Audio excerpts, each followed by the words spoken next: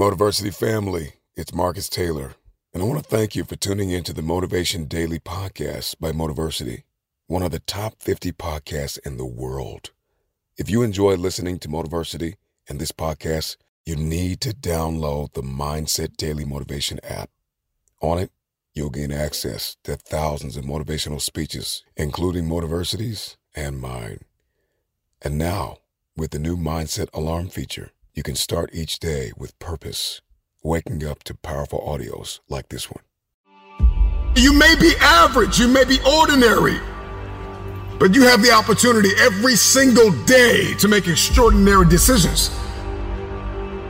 And what you do today will determine your future.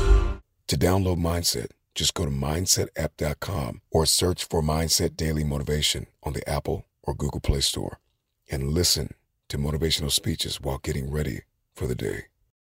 Click the link to download Mindset now and get ready to transform your life. Life is full of awesome what-ifs, and some not so much, like unexpected medical costs. That's why United Healthcare provides Health Protector Guard fixed indemnity insurance plans to supplement your primary plan and help manage out-of-pocket costs. Learn more at uh1.com. Wow. Nice. Yeah. What you're hearing are the sounds of people everywhere putting on Bombas socks, underwear, and T-shirts made from absurdly soft materials that feel like plush clouds.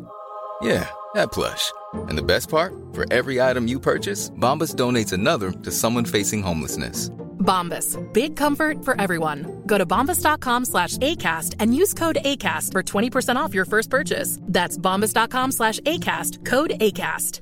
There's never been a faster or easier way to start your weight loss journey than with PlushCare. PlushCare accepts most insurance plans and gives you online access to board-certified physicians who can prescribe FDA-approved weight loss medications like Wegovy and Zepbound for those who qualify. Take charge of your health and speak with a board-certified physician about a weight loss plan that's right for you. Get started today at plushcare.com/weight loss. That's plushcare.com/weight loss. plushcare.com/weight loss.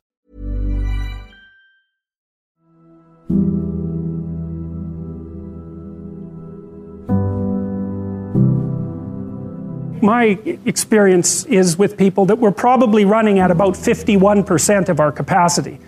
You can think about this yourselves. I often ask undergraduates how many hours a day you waste or how many hours a week you waste. And the classic answer is something like 4 to 6 hours a day. You know, inefficient studying, watching things on YouTube that not only do you not want to watch, that you don't even care about, that make you feel horrible about watching after you're done. That's probably 4 hours right there. You know, you think, well, that's 25 hours a week. It's 100 hours a month. That's 2.5 full work weeks. It's half a year of work weeks per year. And if your time is worth $20 an hour, which is a radical underestimate, it's probably more like 50 if you think about it in terms of deferred wages. If you're wasting 20 hours a week, you're wasting $50,000 a year. And you are doing that right now. And it's because you're young, wasting $50,000 a year is a way bigger catastrophe than it would be for me to waste it, because I'm not going to last nearly as long. And so if your life isn't everything it could be, you could ask yourself, well, what would happen if you just stopped wasting the opportunities that are in front of you? You'd be who knows how much more efficient? 10 times more efficient, 20 times more efficient. That's the Pareto distribution. You have no idea how efficient people get. It's off the charts. Best thing you can do is teach people to write, because there's no difference between that and thinking.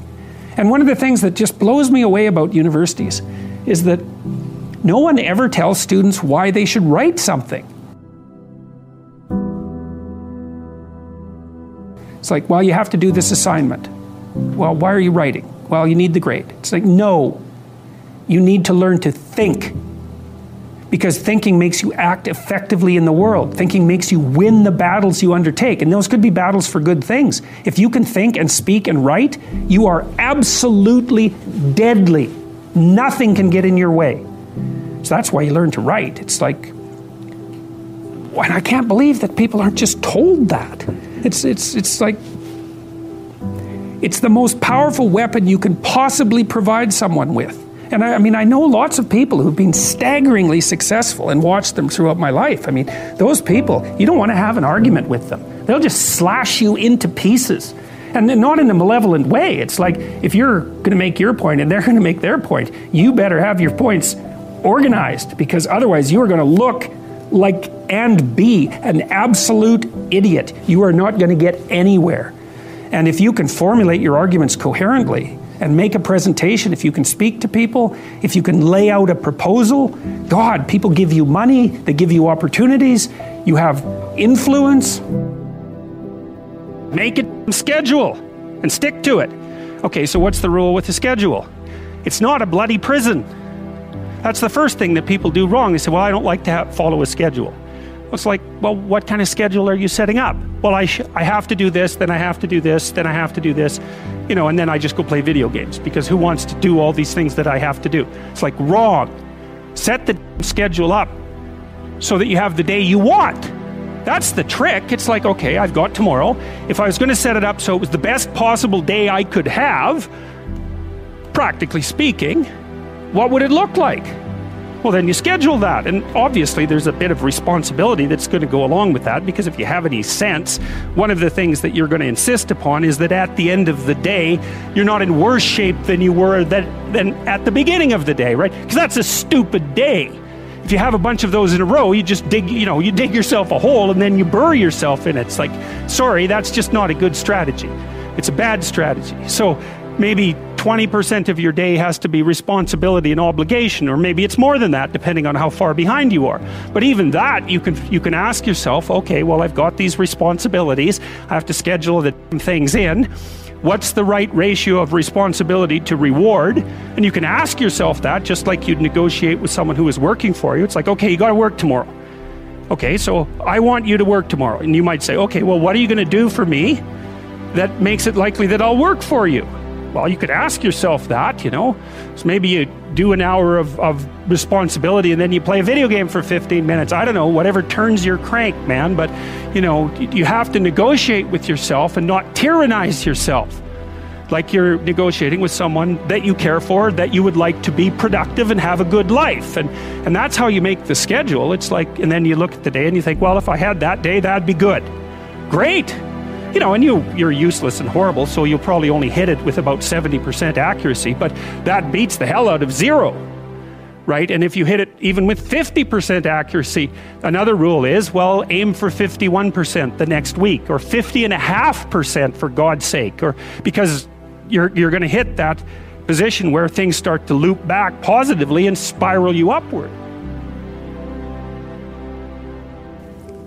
Well, and if we all got our act together collectively and stopped making things worse, because that's another thing people do all the time, not only do they not do what they should to make things better, they actively attempt to make things worse because they're spiteful or resentful or arrogant or deceitful or homicidal or genocidal, or all of those things all bundled together in an absolutely pathological package. If people stopped really, really trying just to make things worse, we have no idea how much better they would get just because of that. So there's this weird dynamic that's part of the existential system of ideas between human vulnerability, social judgment, both of which are major causes of suffering, and the failure of individuals to adopt the responsibility that they know they should adopt. It isn't merely that your fate depends on whether or not you get your act together and to what degree you decide that you're going to live out your own genuine being. It isn't only your fate, it's the fate of everyone that you're networked with. And so, you think, well, there's 9 billion, 7 billion people in the world. We're going to peak at about 9 billion, by the way, and then it'll decline rapidly, but 7 billion people in the world, and who are you? You're just one little dust mote among that 7 billion, and so it really doesn't matter what you do or don't do, but that's simply not the case. It's the wrong model, because you're at the center of a network. You're a node in a network.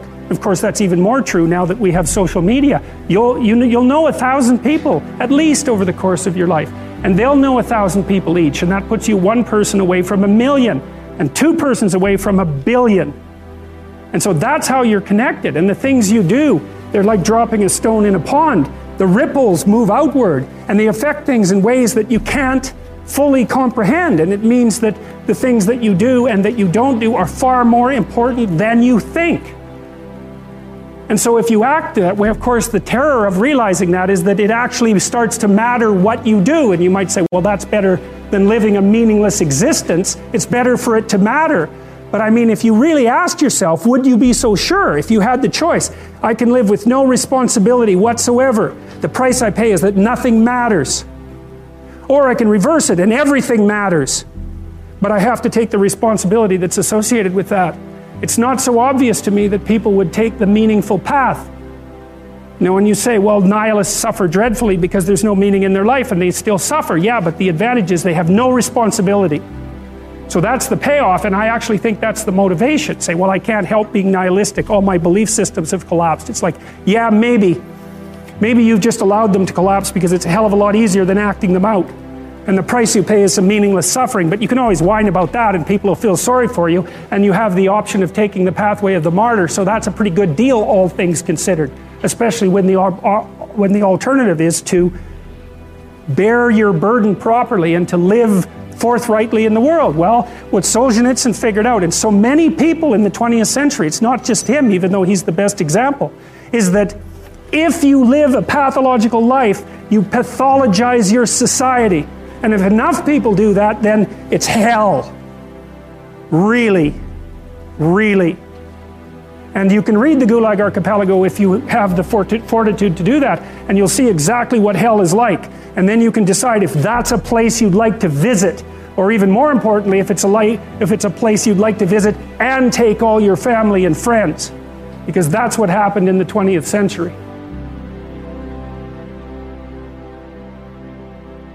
No one can live without a routine. You just forget that. If you guys don't have a routine, I would recommend, you get one going, because you cannot be mentally healthy without a routine. You need to pick a time to get up. Whatever time you want, but pick one and stick to it, because otherwise you dysregulate your circadian rhythms and they regulate your mood. Plan a life you'd like to have. And you do that partly by referring to social norms. That's more or less rescuing your father from the belly of the whale, but the other way you do that is by having a little conversation with yourself about, as if you don't really know who you are, because you know what you're like. You won't do what you're told. You won't do what you tell yourself to do. You must have noticed that. It's like you're a bad employee and a worse boss, and both of those work, for you.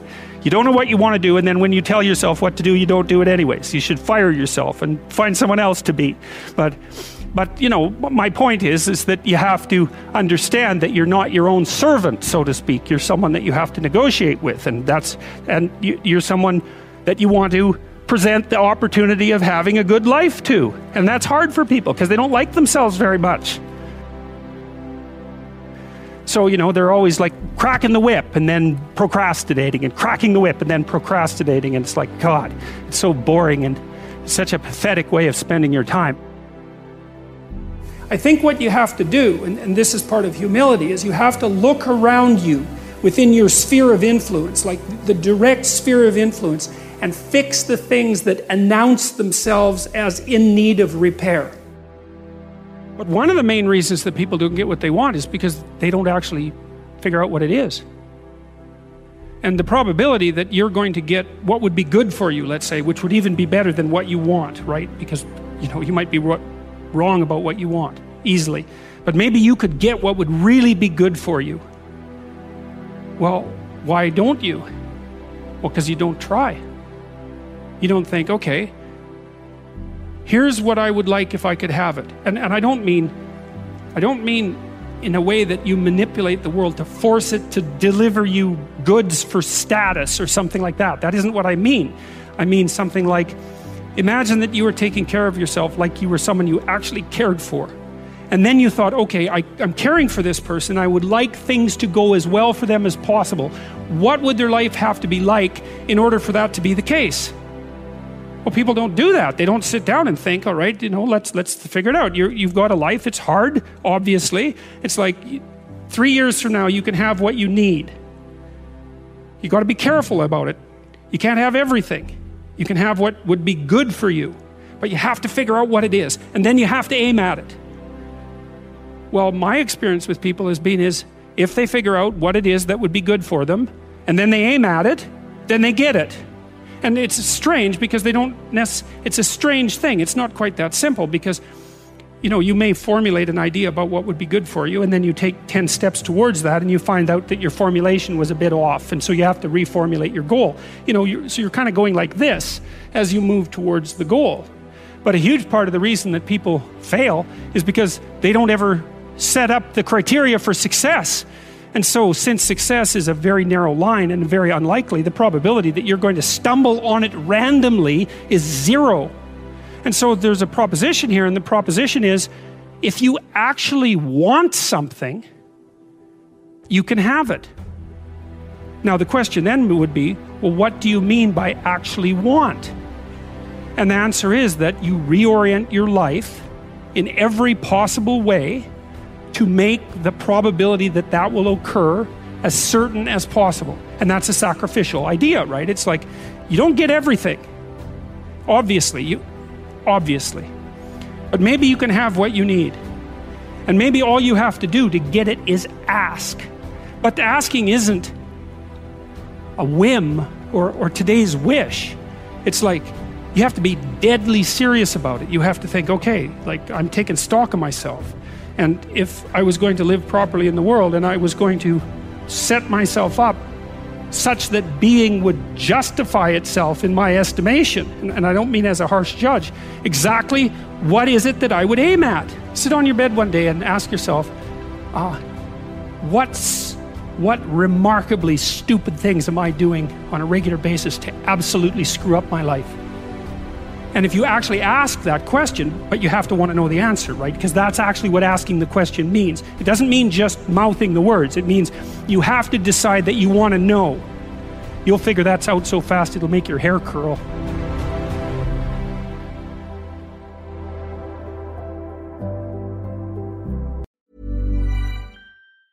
Planning for your next trip? Elevate your travel style with Quince. Quince has all the jet-setting essentials you'll want for your next getaway, like European linen, premium luggage options, buttery soft Italian leather bags, and so much more. And is all priced at 50 to 80% less than similar brands. Plus, Quince only works with factories that use safe and ethical manufacturing practices. Pack your bags with high-quality essentials you'll be wearing for vacations to come with Quince. Go to quince.com/pack for free shipping and 365-day returns. Ever catch yourself eating the same flavorless dinner 3 days in a row? Dreaming of something better? Well, HelloFresh is your guilt-free dream come true, baby. It's me, Keke Palmer. Let's wake up those taste buds with hot, juicy pecan-crusted chicken or garlic butter shrimp scampi. Hello Fresh. Stop dreaming of all the delicious possibilities and dig in at HelloFresh.com. Let's get this dinner party started.